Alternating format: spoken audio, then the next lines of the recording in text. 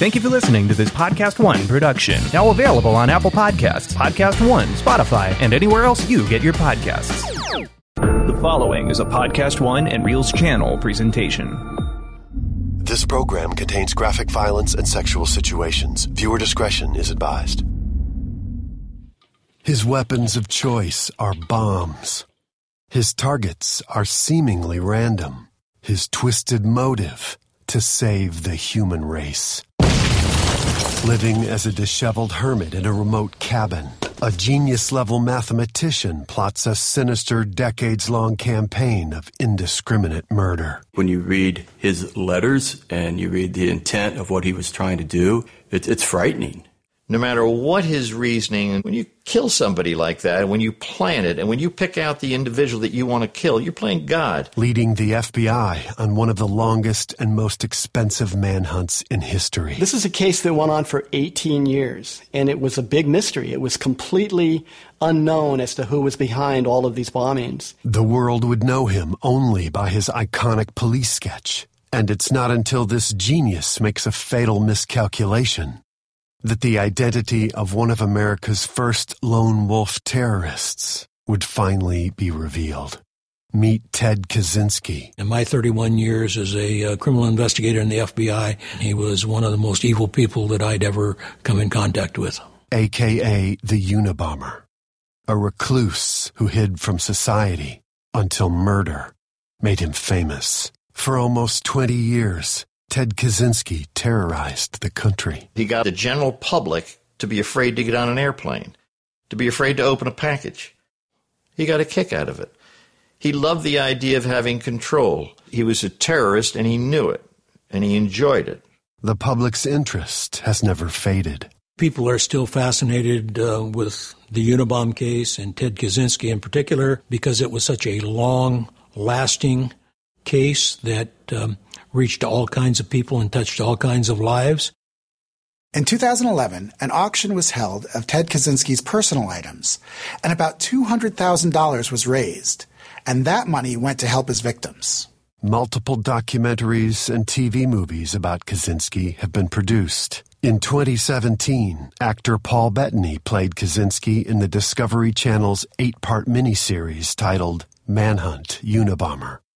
Kaczynski was a mad genius. His acts of domestic terrorism made him one of the most infamous killers of the 20th century. Well, he spent years perfecting his craft of murder by bomb, and if you strip away all of the psychobabble, he's nothing but a cold-blooded killer. But how did a teenage Harvard prodigy hit rock bottom and become a twisted lone wolf killer?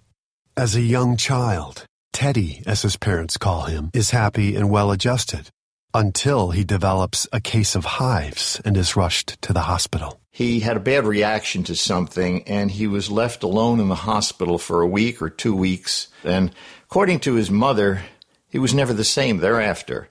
From then on, Ted is quiet and very reserved in social situations. However, in elementary school, he is labeled a genius for posting a 167 IQ. Ted was a genius, and during his childhood, it was readily apparent that he was very, very good in math. Needless to say, he's skipping a grade. Although a genius, school is not an enjoyable environment for Ted.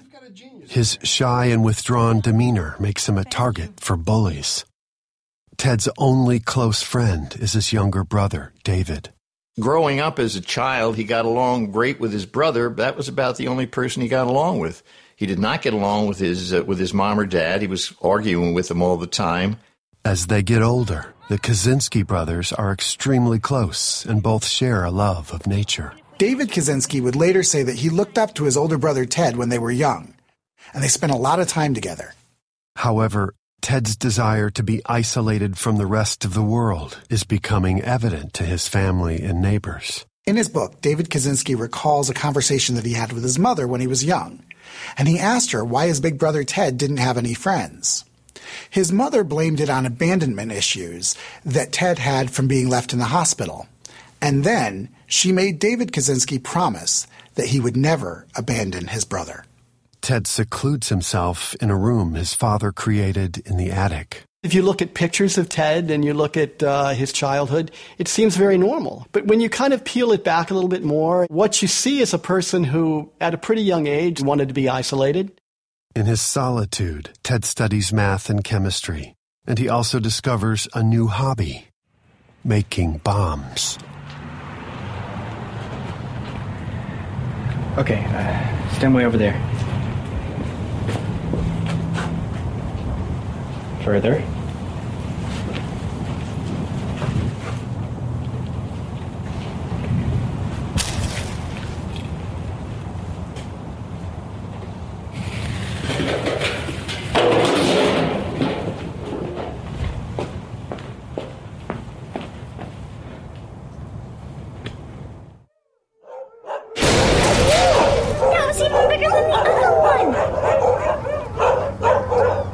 All those years later, we found some things that indicated he was experimenting with powders and things like that.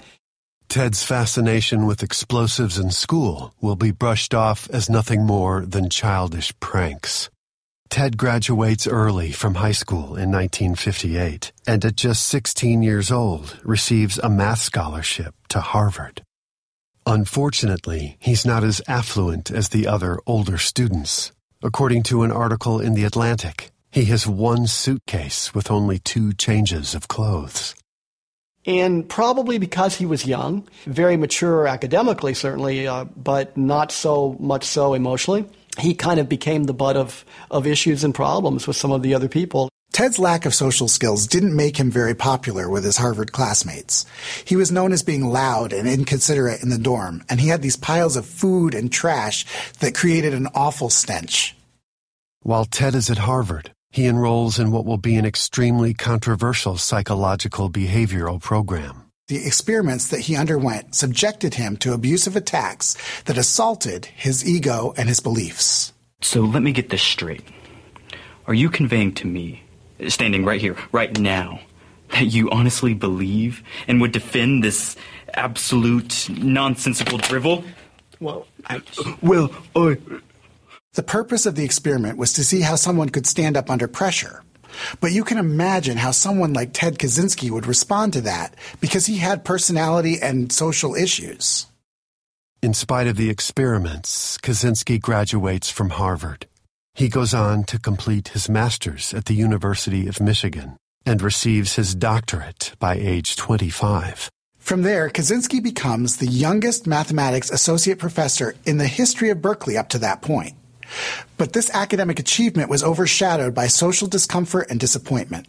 When he was an instructor at Berkeley, he just didn't fit. I think his makeup wasn't such that he could stand before a class of students, and he just had no patience with them. He would argue with them, with first year math students and all. It was something that he just ultimately gave up. Ted ultimately moves to the isolated mountains of Montana and lives in a small cabin on a plot of land that he and his brother David had purchased in the early 1970s. This cabin was 10 by 12 foot. It was not insulated. It was bare wood, dirt floors, had a potbelly stove to keep it warm. His original goal was to become self-sufficient, so he taught himself survival skills like organic farming and tracking small game. Although Ted Kaczynski lives in a remote area, he does have neighbors who live nearby. Kaczynski rides an old bike into town to visit the local library. He's an avid reader of classic literature and books on sociology and political philosophy. However, real estate development and industrial projects started clearing out the forest near where Ted was, and that allegedly pushed him over the edge. And he realized there really isn't any escape from modern-day civilization. I think this made him even more upset. Kaczynski develops his own anti-technology, anti-development, and anti-government philosophies. His anger grows until finally compelling him to act. At one point, Ted wrote that he was feeling increasingly troubled and frustrated. He went on to write, "I calmed myself by thinking, just wait till this summer, then I'll kill." From his remote Montana cabin, he begins his campaign of terror against everything he hates in modern society. A while later, at a Northwestern University office, engineering professor Buckley Christ is checking out a mysterious package that has just arrived in the mailroom. Oh, I don't get it. That's my name and the return address, but I've never seen this before. That's not even my handwriting. Bizarre. Let me take a look at it. Maybe I can figure out. Ted Kaczynski's first bomb has just detonated. But the reign of terror against society is only beginning. Who will be the next innocent target of his deadly rage? In 1978, Ted Kaczynski mails his first bomb to Northwestern University in Chicago, Illinois. That's not even my handwriting. Bizarre. Let me take a look at it. Maybe I can figure out. While the attack is not fatal, it does leave its victim with minor injuries. When a second bomb goes off at Northwestern, the ATF and the United States Postal Inspection Service launch an investigation. The United States Postal Inspection Service is the federal law enforcement office for the post office. The inspection service was involved in this case back in the 70s when we got notice of the first bombs. And ATF was involved in it because they handle bombings in the country that are non-terrorist. Around the same time, Ted is running out of money, so he leaves his Montana cabin to live in Chicago. Here, he lands a job working for his younger brother David, who is unaware of Ted's interest in bombs. And what we learned later was he was placing the bombs into the mail stream in Chicago at that particular time. He obviously needed some money, so he went to work at a foam cutting factory that his brother David was managing.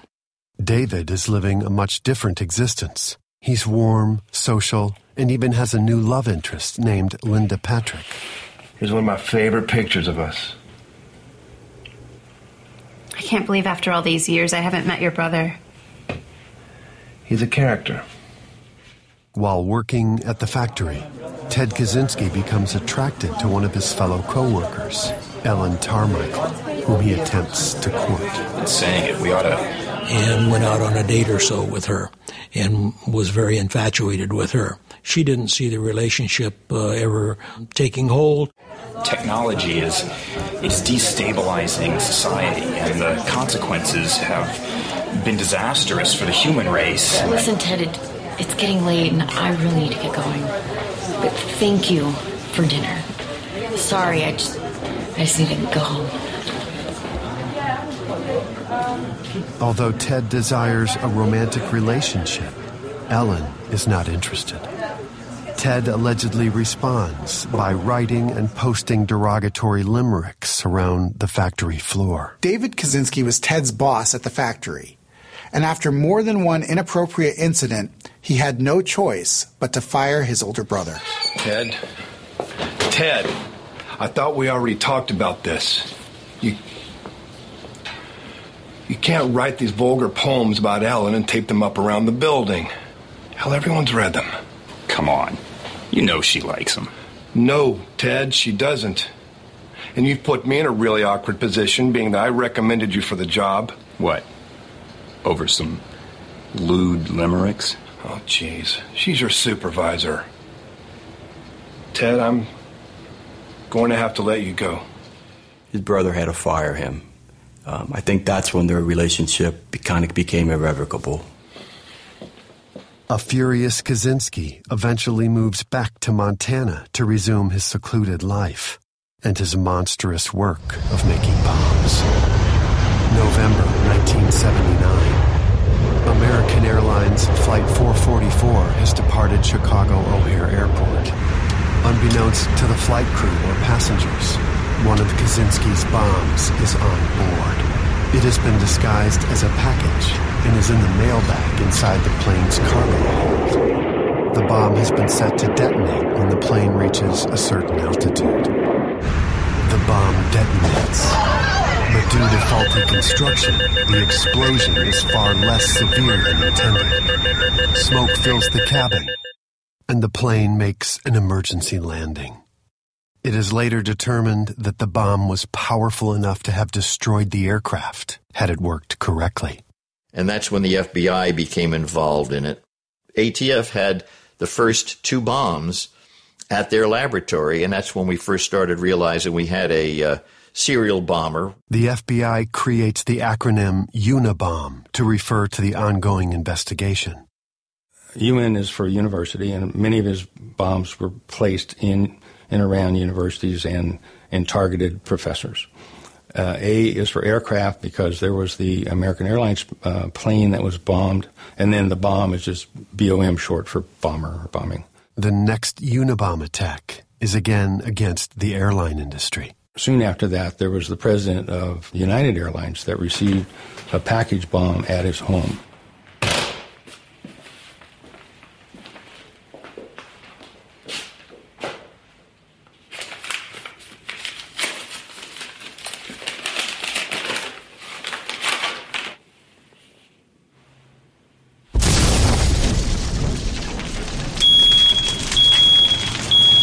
Percy Wood did open that package, and it did explode. And fortunately, at that time, early stages of the Unabomber's career, he was not that efficient a bomb maker, and there were substantial injuries, but not death associated with that. And he survived that.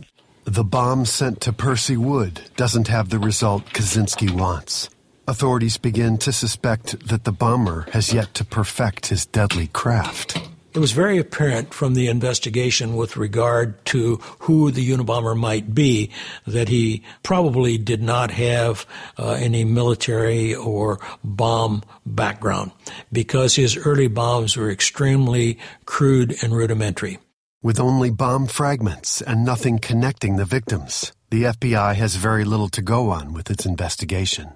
The FBI is frustrated with its inability to trace the bombs back to their maker, despite the fact that he mails bombs through the U.S. Postal Service. It's not until years later that the FBI will untangle Kaczynski's step-by-step mailing procedures. When he would go on his forays, as he called them, to mail his devices, he would get to Missoula and board a bus and travel to the Bay Area where he would place the bombs into the mail stream there. Meanwhile, Kaczynski is accelerating his attacks. 1985 was the Unabomber's most prolific year. He sent and placed 4 bombs that year. Any questions, class? The first bomb isn't mailed, but hand-delivered by Kaczynski to his former place of business, UC Berkeley. It is here where John Hauser, a graduate student and astronaut hopeful, picks up what he believes is a 3-ring binder, only to discover it's a bomb. Wonder who left this?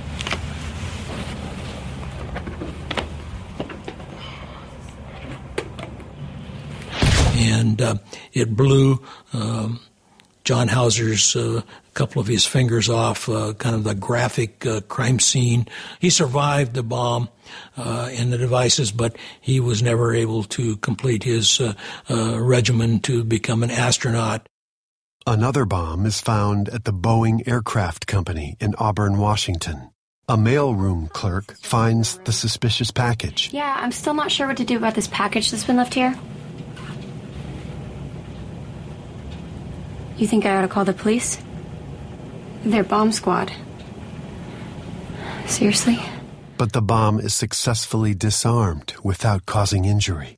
Kaczynski detonates a 3rd bomb at the University of Michigan. The victim suffers shrapnel wounds and burns from the explosion.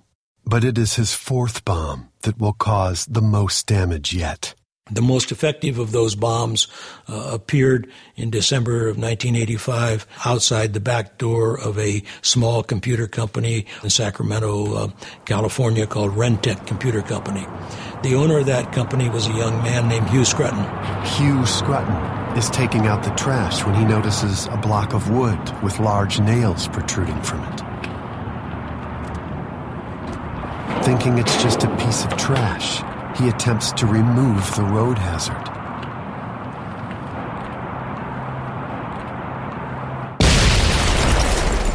It detonated when he touched it, and the force of the explosion essentially eviscerated him. The blast partially exposes his heart. Call an ambulance! Hugh Scruton is pronounced dead 30 minutes later. A couple of men were in the parking lot and came to his aid, had a difficult time because they had no place to do chest compressions because his chest was blown apart. Hugh Scruton was the first confirmed casualty of the Unabomber. Ted Kaczynski wrote later, the results were satisfying. I finally found a way to humanely kill. It wasn't a humane killing. It was a very painful way for Mr. Scruton to die. Now that the Unabomber has finally succeeded in murder, the FBI races to uncover the identity of the elusive killer, but they fail to make any real progress. I think Ted was so difficult to find, he didn't follow the pattern of a usual mail bomb suspect. Usually, when we get involved in a mail bomb case, one of the three common reasons: money, revenge, or jealousy. And with these, there was no connection with any of his victims. There was no connection between any of the victims and the people who were listed as the senders. I think that's what really made him hard to find.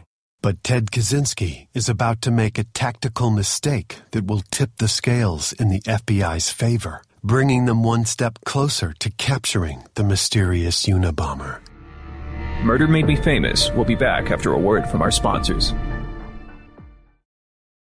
This program contains graphic violence and sexual situations. Viewer discretion is advised. It's been over 7 years since Ted Kaczynski started his extremist agenda against modern society. He has maimed over a half-dozen victims and killed one with his self-made bombs. The FBI has had no luck discovering Ted's identity or location, but they catch a break on February 20th, 1987, when Kaczynski chooses a target that represents his hatred of technology. Tammy Flewey is working at a computer store in Salt Lake City, Utah. As she looks out the window, she notices a man wearing a hoodie and sunglasses kneeling by her car. Look at there. Look at what that bastard just left next to my car. I'm not too sure what that is. Don't worry about it. I'll throw it away after we're finished. Tammy's co-worker later picks up the object left by the hooded stranger, and it explodes. But he survived the bombing. So Tammy Flewey was the witness to the Unabomb device being placed or to the Unabomber. So they brought a police artist in, and he did a composite. The sketch of the Unabomber goes national and becomes one of the most infamous images in modern history. The media and the public latch on to the FBI's Unabomb acronym for the case and create the now famous nickname, the Unabomber. The FBI offices get flooded with tips, but none of them lead to the actual killer. Pretty much every divorced woman turned in her former husband as a suspect with the Unabomb case. Complicating the investigation is the fact that the Unabomber has seemingly ceased all activities. After Kaczynski was seen on February 20th, 1987 at Cam's computer store, and after he kind of became an iconic image with the gray hooded sweatshirt and the aviator sunglasses, he vanished for those 6 years. During this time, Ted Kaczynski returns to his Montana cabin and works to perfect his bombs. During those 6 years, he literally took time off to build a smaller, more capable, and more powerful bomb. You finding everything okay? Yeah, thanks. I'm just doing some research. What you researching? What was that? Nothing. If you need anything, please be sure to let me know.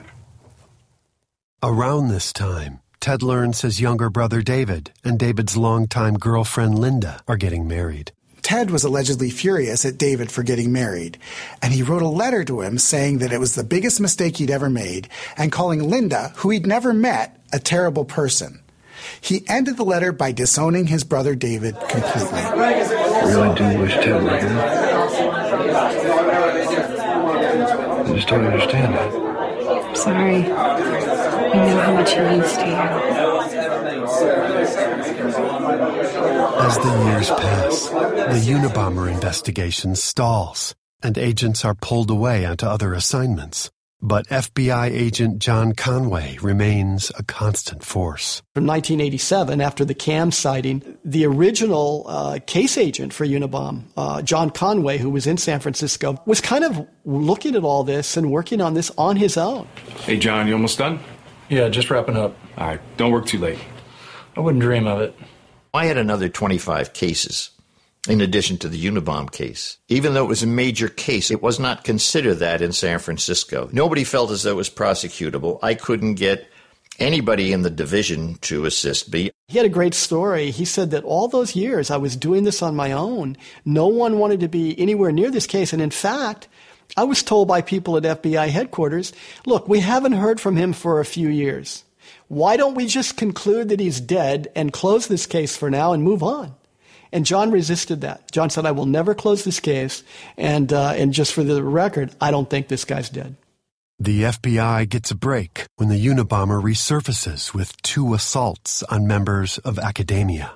In June of 1993, he came out with a vengeance, and he basically had simultaneous bombings on the East Coast and the West Coast. The first bomb is sent to geneticist Charles Epstein at his home in Tiburon, California. The second bomb is mailed to Yale computer professor David Gelernter. They detonate just 2 days apart. The bomb in Tiburon blows out kitchen windows, and it also costs Dr. Epstein 3 fingers. The bomb at Yale severely damaged David Gelernter's right eye and also cost him the use of his right hand. With these latest attacks, government officials have had enough. The Attorney General at the time, Janet Reno, and Louis Freeh, the director of the FBI, said enough is enough. So they convened and put together a task force of FBI, postal inspectors, and ATF agents. And I thought, hallelujah, this is great. That means, hopefully, that we're going to get some assistance with this case. Agents Terry Turchi and Jim Freeman are brought on to lead the new Unabomb task force. I'd like to introduce you to someone. Clinical psychologist Kathleen Puckett joins the team. Here's mine. I'll get straight to the point here. I'd like to bring Kathleen on as a fresh set of eyes. She has a PhD in clinical psychology, and I've worked with her before. Okay. Well, if you want her on the task force and you vouch for her, consider it done. Welcome aboard. Thank you. I can't wait to get started. We made the decision to bring in Kathy Puckett because she'd worked in the profiling area in the national security or national counterintelligence arena, but she wasn't part of the established profiling group at Quantico.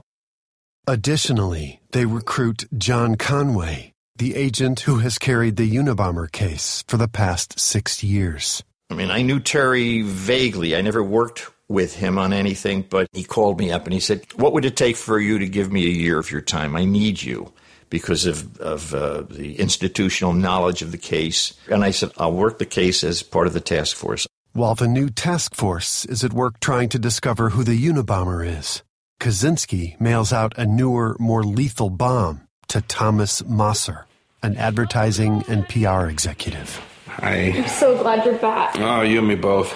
It was a long week. Let me get your mail. Yeah, thanks. Hi, Sweet Pea. I promised her when you got home that we'd go get the Christmas tree. Oh, well, let's get ready to go then. Okay, here we go. Let's get our coats. Thomas's wife takes his daughter and they leave the room. Thomas starts sorting through some letters before settling on the package.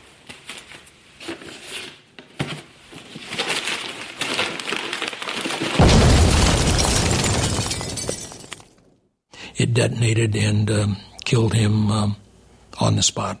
Kaczynski incorrectly believes that Mosser represented Exxon Oil during the Valdez oil spill. In his mind, this is revenge for crimes against the earth. It was a very powerful bomb, and it had external shrapnel placed in it, double-edged razor blades, and 1-inch green paneling nails. Ted Kaczynski has successfully murdered another victim. It was a very sad instance. We had been trying to intercept a package before it got to its destination and killed people.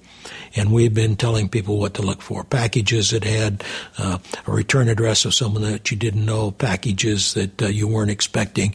Kaczynski's hatred of modern development is the impetus for his next attack. In Sacramento, California, Gilbert Murray, the new president of the California Forestry Association, arrives at work to find a package postmarked for a former employee. I'll take it. Mr. Murray? Gilbert Murray's secretary warned him that the package looks suspicious. Kind of sounds like what they've been talking about on the news. And they even mildly joke about it. But Murray doesn't share her concerns. You have a good day. Gilbert Murray carries the package to his office. The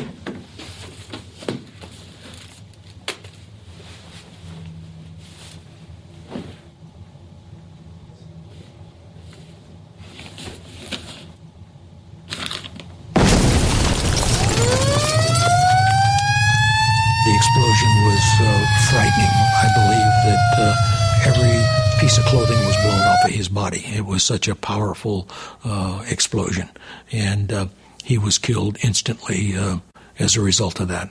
Ted Kaczynski has perfected his deadly bombs.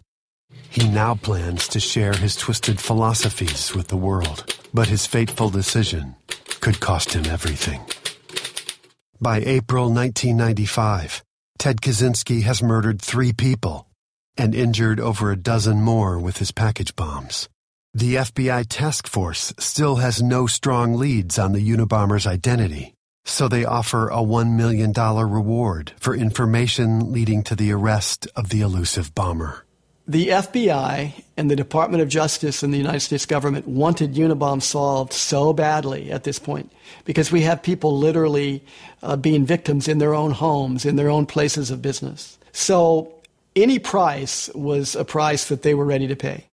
Meanwhile, Kaczynski is working on a new plan. His goal is to show the world the evils of modern society. In June of 1995, he mails out 2 packages. One is sent to the New York Times, and the other to the Washington Post.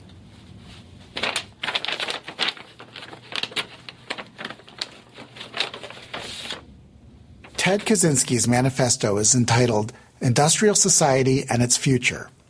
And in this piece, he rants about the Industrial Revolution and how it's destroyed society. The Unabomber Manifesto was the piece of the Unabomber case that we were waiting for most of our lives. I mean, anytime you have words coming from your suspect, then it's starting to tell you something about his agenda, something about the person. It was like, this is a gift. However, along with the manifesto comes a harrowing choice for the papers to make. Publish the essay and the bombings stop. Refuse, and they will continue. Kathy told us immediately, before we even made a decision or recommendation on what to do, that in her viewpoint, psychologically, this person can't stop bombing even if he wants to. While the Unabomber task force weighs its options on what to do with the manifesto, Kaczynski sends a letter to the San Francisco Chronicle, promising to blow up an airliner out of LA International Airport sometime during the next 6 days. When the threat came into LAX, bomb technicians from the FBI, the LAPD, and the sheriff's office set up a command post so they could act quickly if anything happened. The Unabomber's threat makes front-page news and leaves travelers on edge. The country is held hostage while waiting to see if Kaczynski will make good on his promise. What's the White House reaction to the latest Unabomber threat? I don't know that we have a specific reaction, and we're obviously aware of the steps that they're taking. The FAA has indicated what security measures are now in effect. Days later, after initiating the panic at LAX, the Unabomber pulls back his threat, claiming it was only a prank. So he's toying with society. And that was what he was trying to accomplish. He was trying to control things. The task force is still left with the Unabomber's original ultimatum. At first, it decides against publishing the manifesto, but then reconsiders. Terry, we think we made a mistake. Kathy and I think we should publish. My gut's telling me the same thing. Let's put it out there. Hope somebody reads it, connects the dots, and comes forward. We good? Absolutely. Thank you. Attorney General Janet Reno and FBI Director Louis Freeh agree with the change of plans and call a historic meeting between the FBI and publishers from the news agencies. We were thinking to ourselves, this is pretty amazing. The FBI is going to sit down with the New York Times and with the Washington Post and say, let's all work together. This ought to be really, really good. The FBI recommends that the manifesto be published in the Washington Post and New York Times. And both papers agree in an effort to save lives. When the manifesto hits newsstands, the FBI hopes someone will recognize the personality within the writing. The FBI gets exactly what it wants when Ted's brother and sister-in-law, David and Linda, read the article in stunned shock. Linda Patrick first kind of focused on the geographical information. Isn't your brother Theodore Chicago-oriented here in the 1970s? Obviously, the answer is yes. He was in Salt Lake working. He was at UC Berkeley. He was in the Bay Area. I'm kind of worried about this. David read the manifesto, and the thing that jumped out at him right away was a term called cool-headed logician. He recognized that as something Ted had often talked about. David, your brother's writings, beliefs, even his phrases like this one. I'm telling you, there's too many similarities to not even consider him. David! I know. He's my brother. What if it's not him? He'll never forgive me. David Kaczynski had looked up to his brother when they were growing up, and he had also made a promise to his mother that he would never abandon his brother. But now here he was with a moral dilemma. Does he call the FBI and tell them that his brother might be the serial bomber they're looking for? Ultimately, David and Linda decide to go to the FBI. They're accompanied by an attorney. Kathleen Puckett. Hello, I'm Tony Bisceglie. These are my clients, David Kaczynski and Linda Patrick. And although David is distraught and nervous, he also knows this is something he has to do. I can't thank you enough for joining me. I can't imagine how difficult this must be. You have no idea. I'm hoping we can find something that eliminates my brother Ted from being a suspect. Of course. Please, have a seat. So when we did find out that Ted Kaczynski was a suspect, it was just get all the information we possibly could. David had saved all the letters that his brother had written him over the years, and the postmarks on those letters put Ted in certain places at certain times. Thanks to this incriminating evidence, the task force puts Ted Kaczynski's cabin under constant surveillance. The FBI then forms an arrest plan. We had a plan A and a plan B. And plan A was just to wait him out, and eventually he was going to go to town. Unfortunately, the plan was leaked to the media, and CBS News was going to run a story. But after some urging from the FBI, CBS agreed to give a 24-hour courtesy window before going public. And that day, when the plans were made, we got to go, because if we don't, CBS had said they're going to broadcast that we're investigating an individual in Montana. Well, we don't know if Ted's got access to anything or not, so it was all go and go now. 2 undercover FBI agents, along with Jerry Burns, a U.S. Forest Service officer and a lifelong local resident, approached the cabin. Jerry and Ted know each other and are on cordial speaking terms. Under the guise of checking property lines for upcoming mining projects in Ted Kaczynski's area, Max was able to get himself, Jerry, and FBI agent Tom McDaniel near the cabin without raising suspicion. Authorities are closer to the Unabomber than they've ever been. But will the elusive Ted Kaczynski escape the law once again? After almost 2 decades of costly and exhausting investigative work, the FBI finally has the Unabomber surrounded in his Montana cabin. Under the guise of checking property lines for upcoming mining projects in Ted Kaczynski's area, the FBI was able to get near the cabin without raising suspicion. Ted! Are you home? Ted! We could hear some rustling around in the cabin. And all of a sudden the door jerked open. Oh, hey, Ted. These gentlemen with a mining company. I was wondering if you could show us around your property's boundary stakes. They're clearly marked. Well, yeah, if you know where they're at. And the plan had been, if he gets within arm reach, grab him. Okay, just let me get my jacket. Jerry snatched him, and Tom McDaniel, who's a big man, wrapped him up in a big old bear hug. FBI, we have a federal warrant to search your cabin. I got the privilege of walking around in front of Mr. Kaczynski and identified us as FBI agents. Ted Kaczynski, covered in soot and wearing tattered clothes, stops resisting and gives up. The Unabomber is finally brought down. When the FBI searches the cabin, they find a cache of bomb components, thousands of handwritten journal pages, descriptions of the Unabomber crimes, and one live bomb ready for mailing. They also find what appears to be the original typed manuscript of Industrial Society and Its Future. When word gets out that the Unabomber has finally been apprehended, the media descends en masse. The media knew that we had the Unabomber in custody, and there were literally, 20 or 30 sound trucks and various other types of vehicles. They were all behind us, following us into town. They wanted a picture of the Unabomber. The minute we opened the door and stepped out, they're flashing with their cameras. The Unabomber is finally revealed to the world. Before his trial, Kaczynski's legal team advises him to enter an insanity defense, but he refuses, insisting that he is sane. In 1998, Kaczynski agrees to a plea bargain to avoid a trial in which he could be portrayed as mentally ill. He is sentenced to life in prison without the possibility of parole. With the long hunt finally over, John Conway, the agent who has been carrying the case since 1987, decides to turn in his badge. A month after we picked up Kaczynski, I retired, and that's fine. I've been trying to forget about it ever since. David Kaczynski is reportedly relieved that his brother does not get the death penalty.